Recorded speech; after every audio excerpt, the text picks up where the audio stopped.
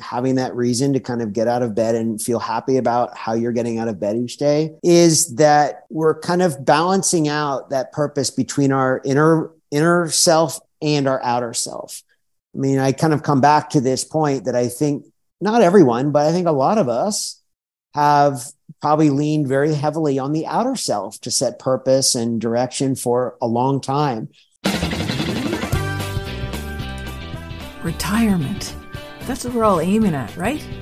But exactly what does that mean? It conjures up visions of endless days of golf, drinks with little umbrellas in them on a tropical beach, feet up reading a book. Is that what it's all about? I don't think so.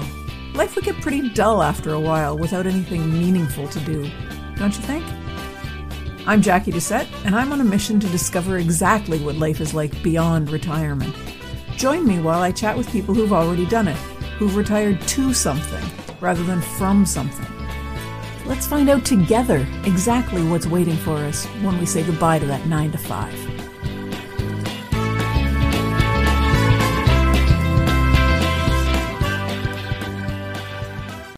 Hi, everyone. Welcome to another episode of Beyond Retirement. Today, I'm joined by Olympic gold medalist Joe Jacobi, who is also a performance coach and an author.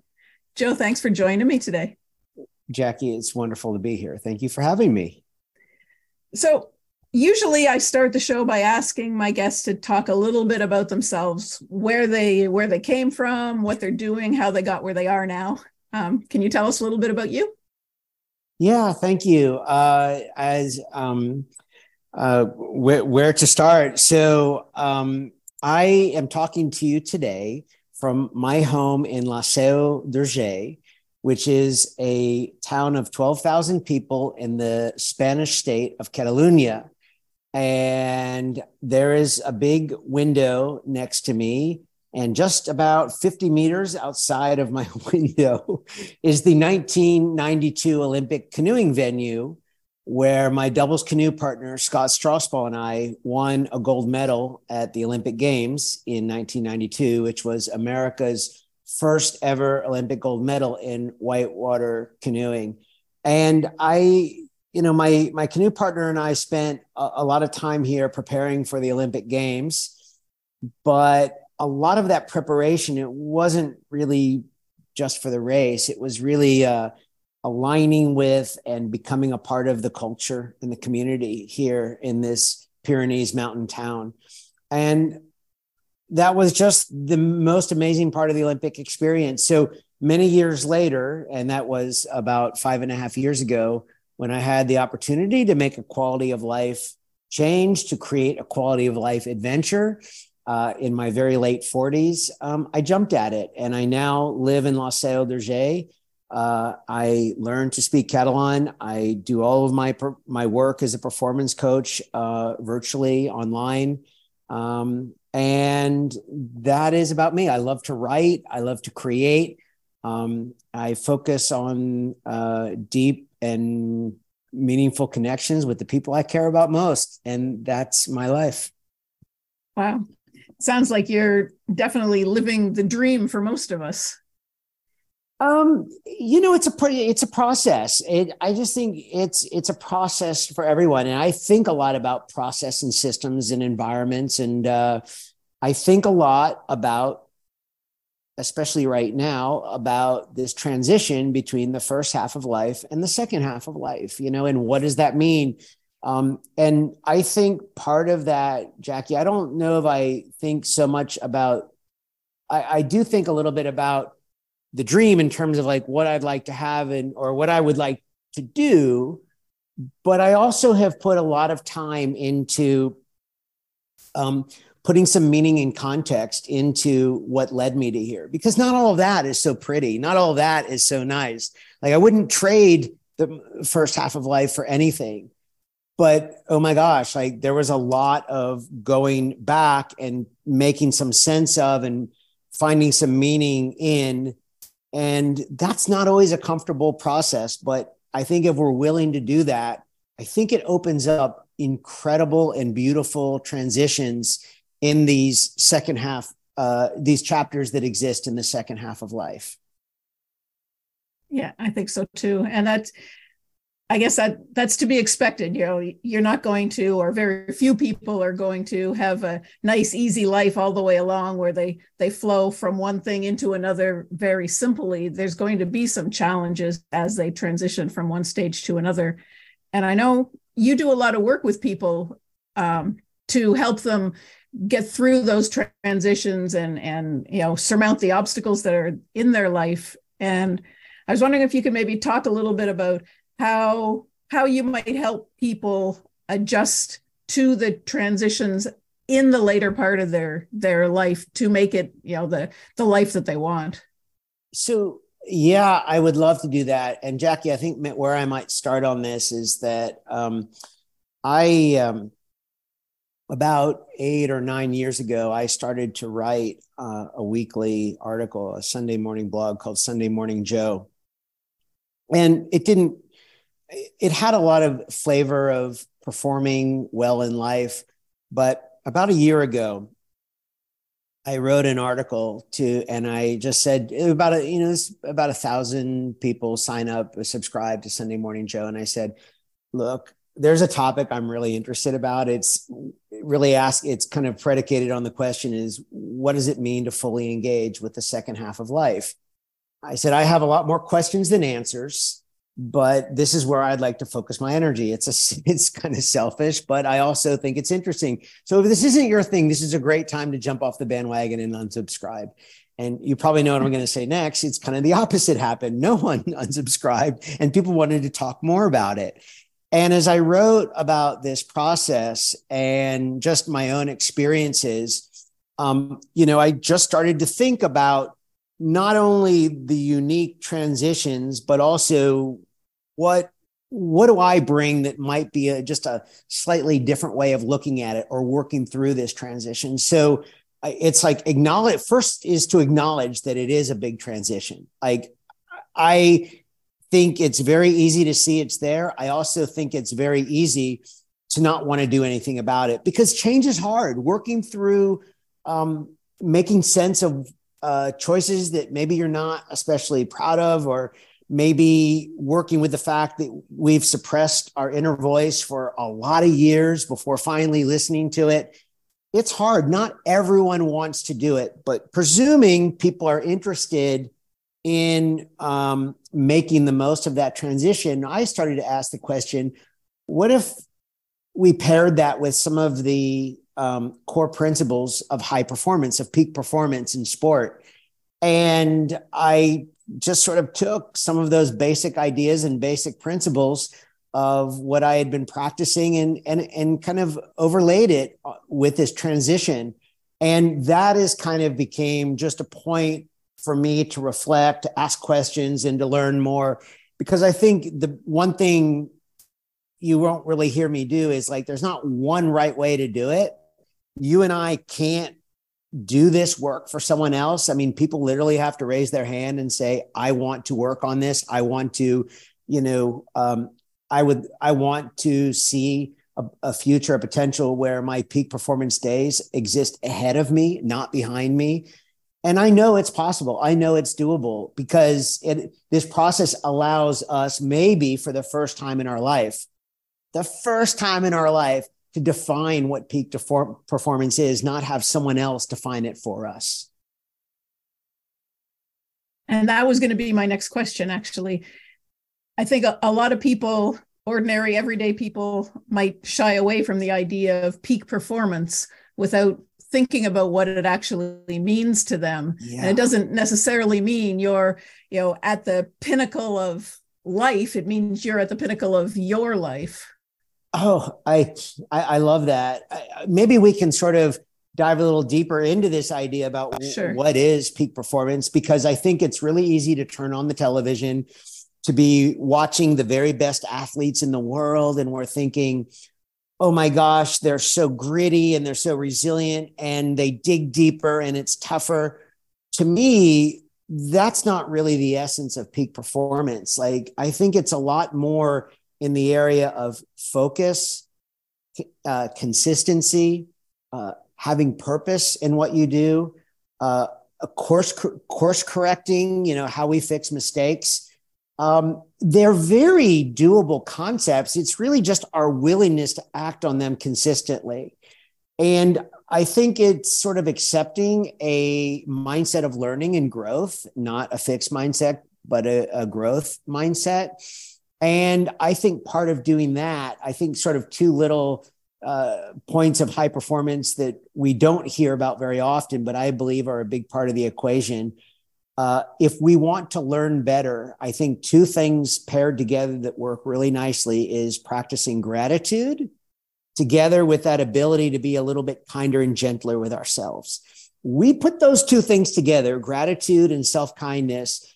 You really open up the door for being a little bit easier on yourself. You're grateful for what you have, which then in turn, I think opens, almost like builds a pathway for being more consistent, more focused, being a better learner, and really executing on some of those elements of peak performance, no matter what the activity is. So all of a sudden, it's not about being like, an Olympic gold medalist or performing at that level, but it's really whatever you really want to apply that to at this stage of life, whether that's connecting with people, whether that's creativity, whether it's your health. There's a lot of things that we can do with this when we look at peak performance in this way, or sort of what I call midlife peak performance.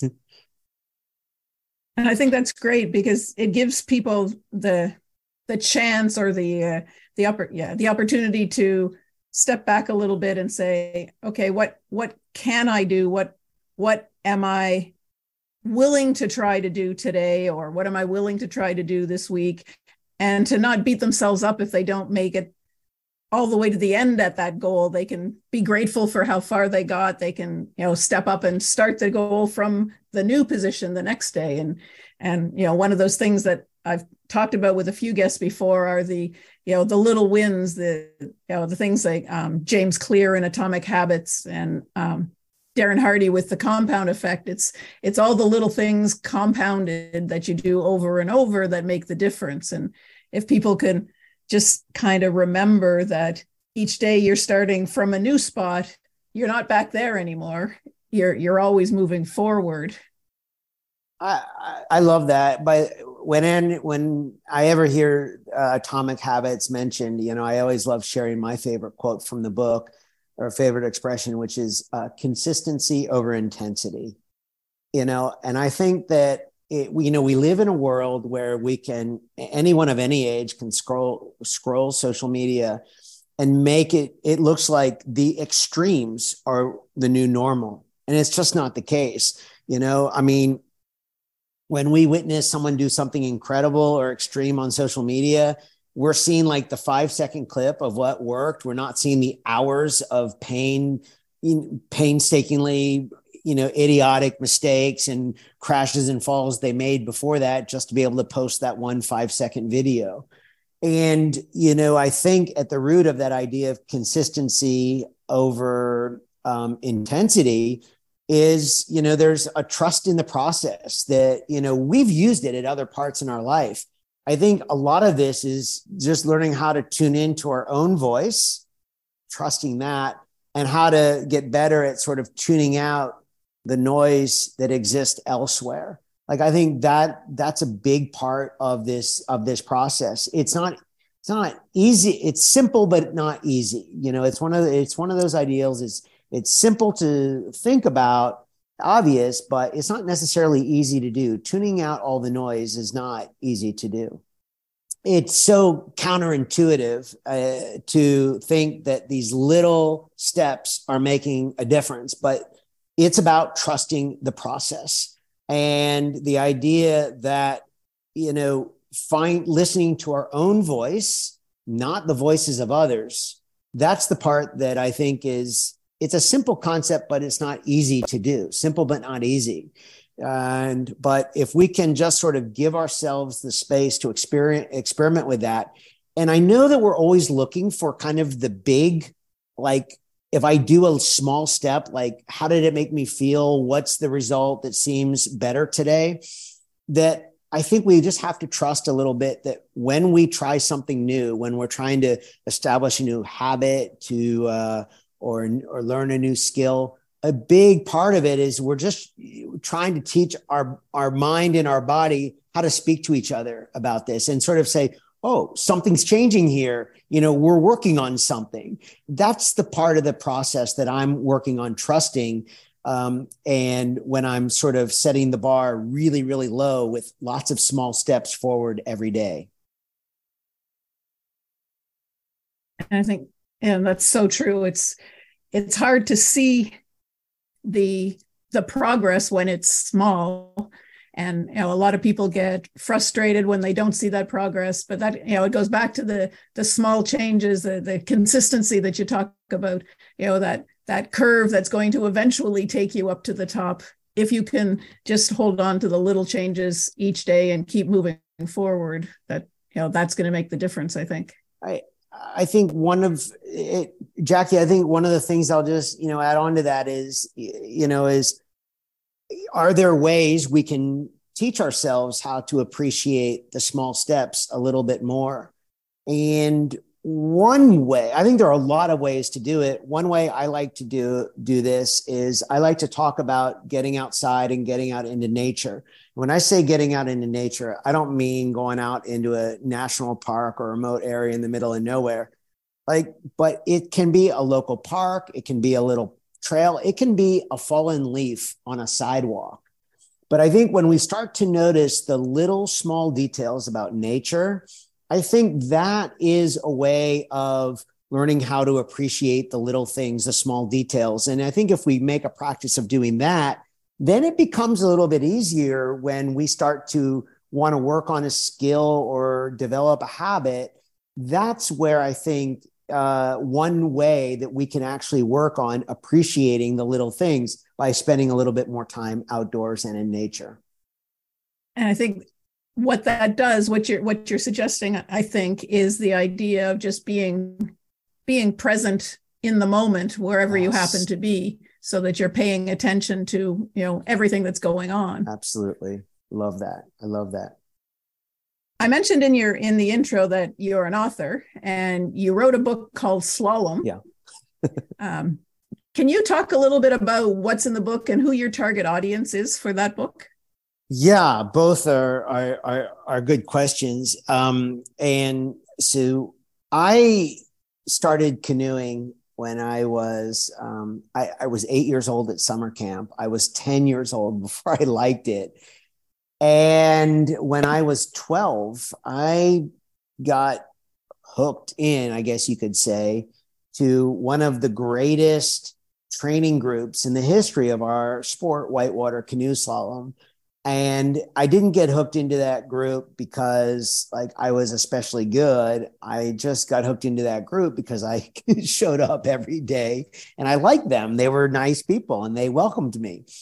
But the book kind of encompasses these 40 plus years, more than 4 decades of paddling rivers, navigating whitewater river rapids, and transferring those skills to navigating the river of life. So I use the river as a metaphor and an analogy.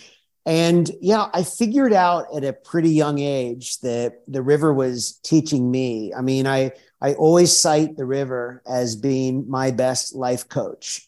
I think there are just very fundamental, sound, scientific, and mathematic, equations and reasons that rivers do what they do that I think are often very applicable to life. I know people love talking in sports analogies, and I think basketball and football are great sports, but you know what I don't believe about those analogies in life is that when things are going bad, you don't get to just call timeout.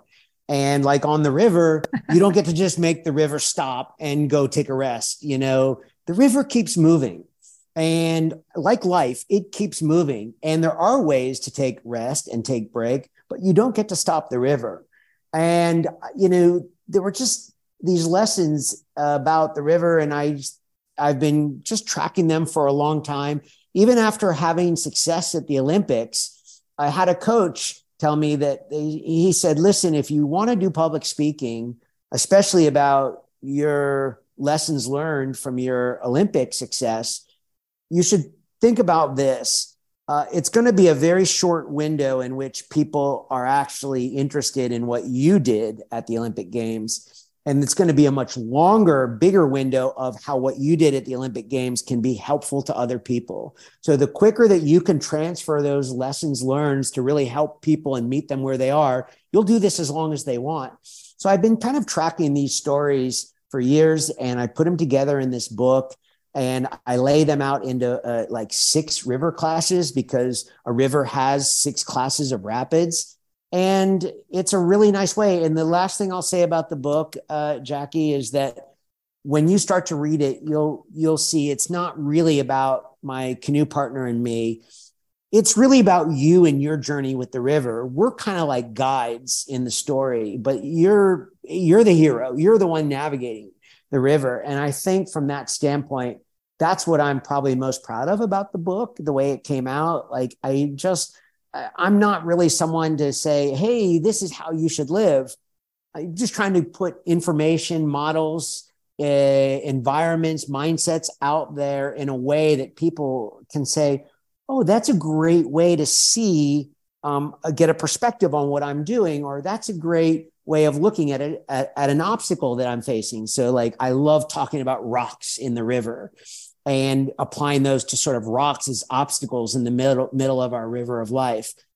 I could talk about this kind of thing for hours, but I think it's a very visual and a very feeling, kind of a kinesthetic way of feeling our perspective and how we're thinking about the way we think.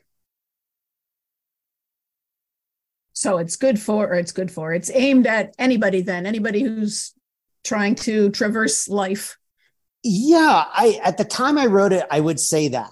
And now what I would say is that because I've focused my my attention on a more narrow group of people and people working through these midlife transitions, I think the book is great for that. Like, I think it's the transition of first to second half of life is a very deep reflection. And I think absorbing, reading, content, conversation, and reflection that helps you think about these things a little bit more deeply and how you go about it.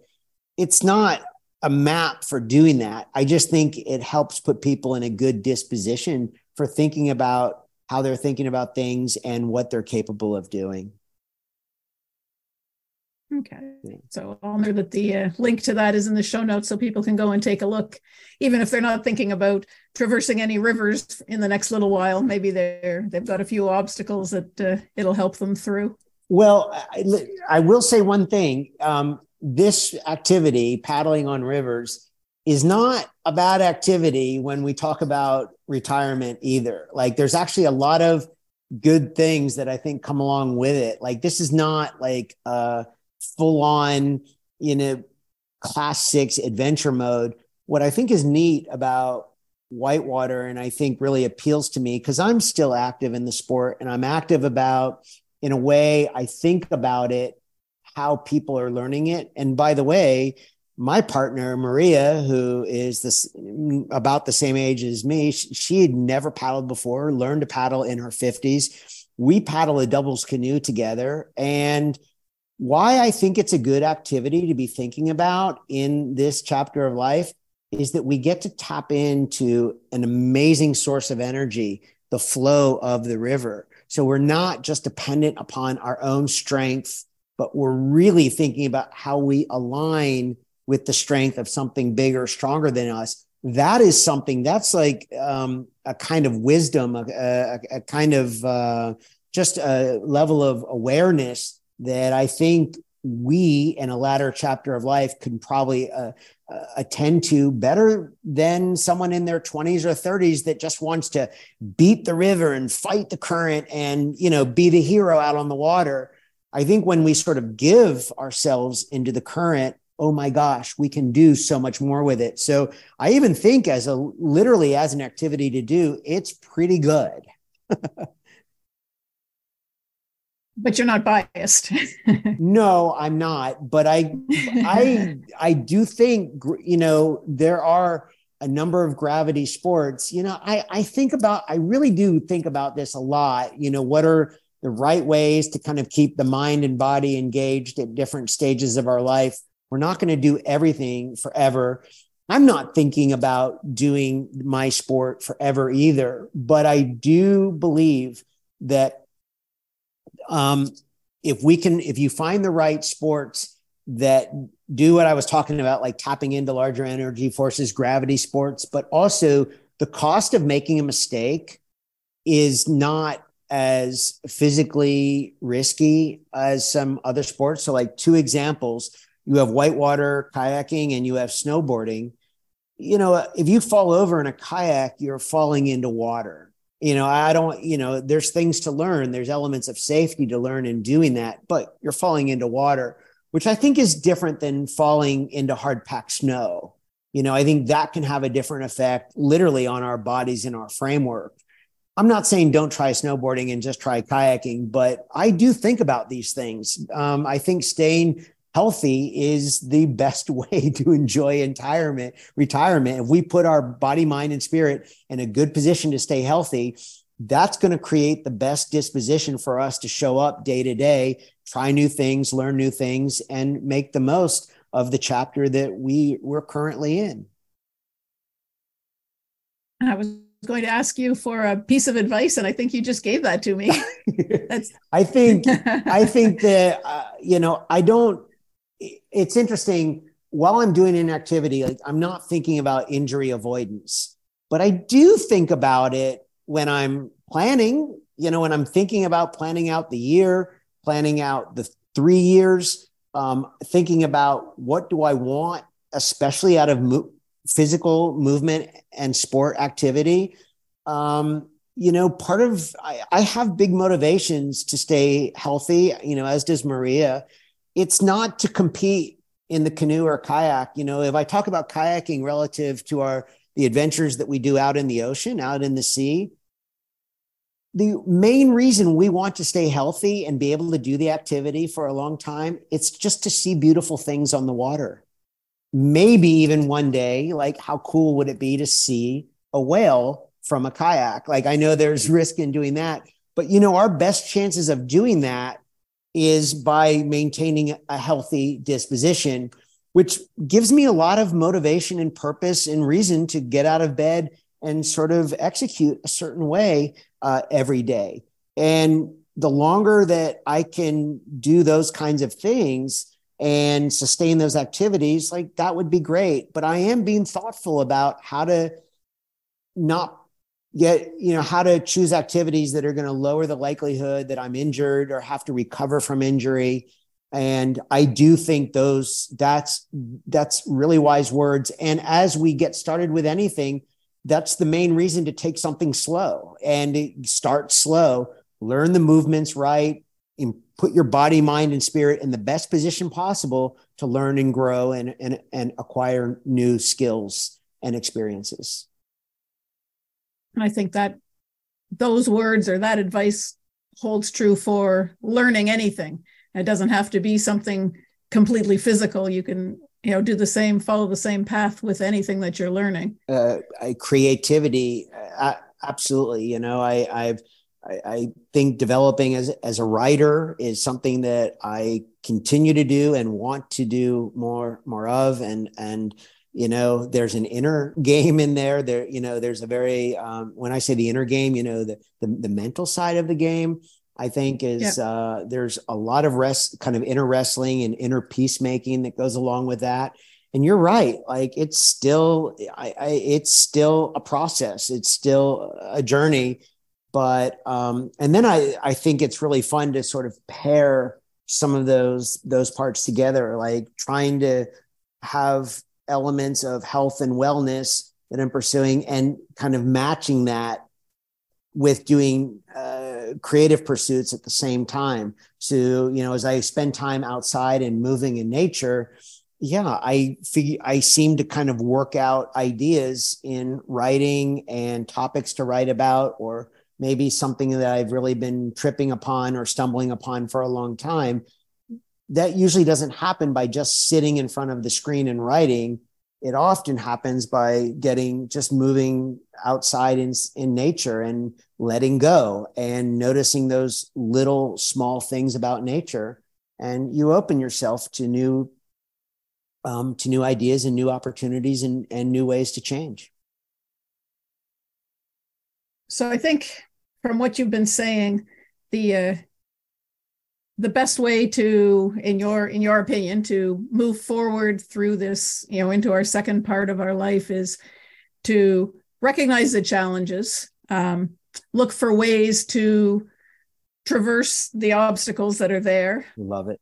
Get out in nature, pay attention to what's going on around you, learn from the mistakes you made, and just kind of keep moving forward every day. It's a beautiful summary. You do a great job with this. I think that'll be a wonderful way to kind of encapsulate the conversation. Maybe if you would be okay with it, if I just would share one last piece that I find myself coming back to, and I'd actually love to ask you about this as well and hear your thoughts on it, is about how, the sense of purpose. And what I'm just curious, Jackie, like, what is the role of purpose play in your life on a day-to-day basis at this chapter of your life?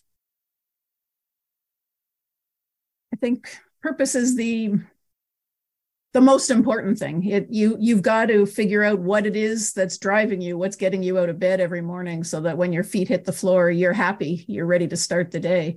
It doesn't have to be some grand purpose. It's just got to be something that means something to you so that you'll keep going.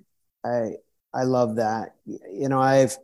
I've also arrived at the same conclusion. Like, I think that is the starting point. And as someone who hasn't always been so good with purpose, I kind of thought if I wrote it down, like I was married to that purpose and like that was it.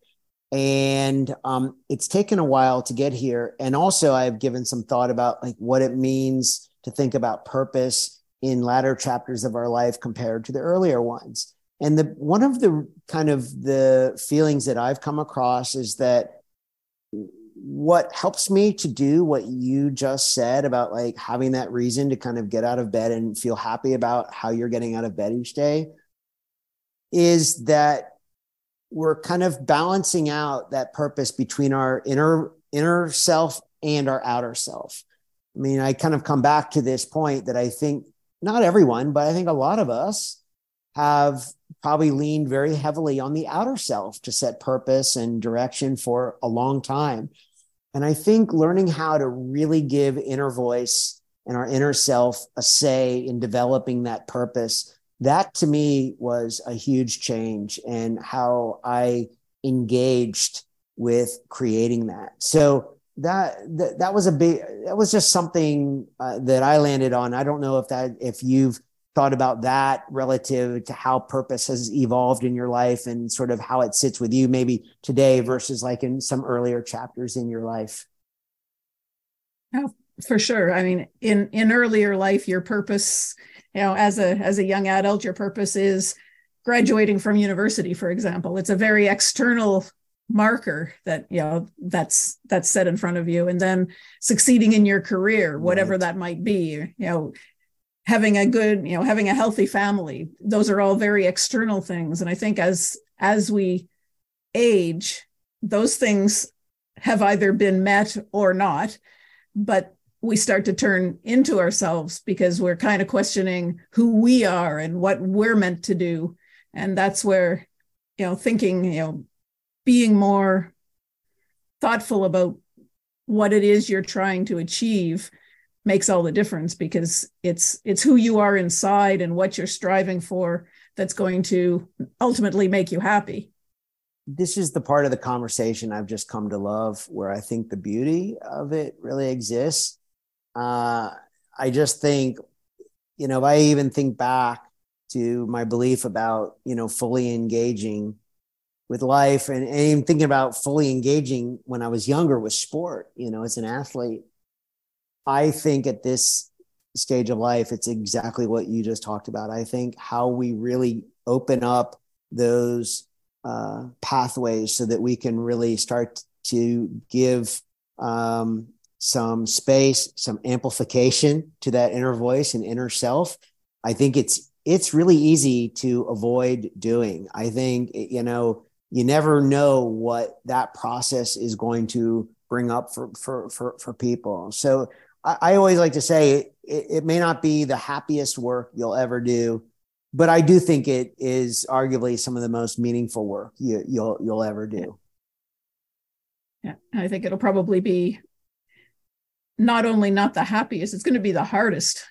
Exactly. To do. I mean, it's like we've liked what the, having a more maybe externally driven purpose has brought to us. Like, it's brought to us a lot of good things, and there's plenty of space to acknowledge that. We're not shutting it down, but we are. I think the idea of trying to find more more balance, more equilibrium in the purpose process is phenomenal. Like, I think it's harder to do at a younger age. And I think when you acknowledge it for the reasons that you spoke about, finding your people, finding your place in the world, there's your identity. Now we really have a chance to do something different. Not everyone is up for that challenge. That's the thing. People ask like, oh, when do you notice people starting to go through this? Well, people can start to pay attention to this pretty early on in their life. Some people can get to 80 and just say, no, thank you. I'm not interested in going there. And it's not a judgmental thing. It's just acknowledging, like you said, it's not easy. It's change. It's hard. Yeah. And it's okay to just say, I'm happy just being me, and, kind of float through your life. That's okay too. It is what you and I are talking about right now. My hope is people are listening, that it just offers some reflection to how you're already thinking about it. These aren't like rules for how to think about it, but just to kind of help put some context on how you're thinking about what's best for you. And that's what I really appreciate about these kind of podcasts like you have, and the kind of conversations that you and I are having today. Well, Joe, thank you so much for spending some time with me. I've really enjoyed the conversation. I'm sure that the listeners have gotten a lot out of it, even if they're not whitewater canoers or kayakers. There's a lot of food for thought. Still time, Jackie. And I'll make sure that your blog page is in the show notes, the Sunday Morning Joe. Thank you. And your book. Is there anything else that you'd like to share with the listeners? Well, listen, as long as my contact information is in the show notes, that's great. Of course, if people want to find me on LinkedIn, I do post a lot there, but I love meeting people. I love hearing their stories. And so I think if people feel any desire to want to follow up from today's conversation, and whether that's directly with you, Jackie, or with me, or with both of us, I'd love that. I think it's just great to learn about where people are. I know that these are all choices that we have to make for ourselves. We have to do it ourselves, but you don't have to be alone also. Like, there are other people going through this. And I think as we talk about it more and share the experiences, it really adds some nice context for people and allows them to make decisions and choices that are best for them. So thank you for the opportunity today. I really enjoyed this. And that's it for this episode of Beyond Retirement. Thank you so much for hanging out with me. I hope you enjoyed it. To check out the video interviews, please go to my YouTube channel at bit.ly/Beyond Retirement. That's bit.ly/Beyond Retirement. Be sure to subscribe so you won't miss any new episodes.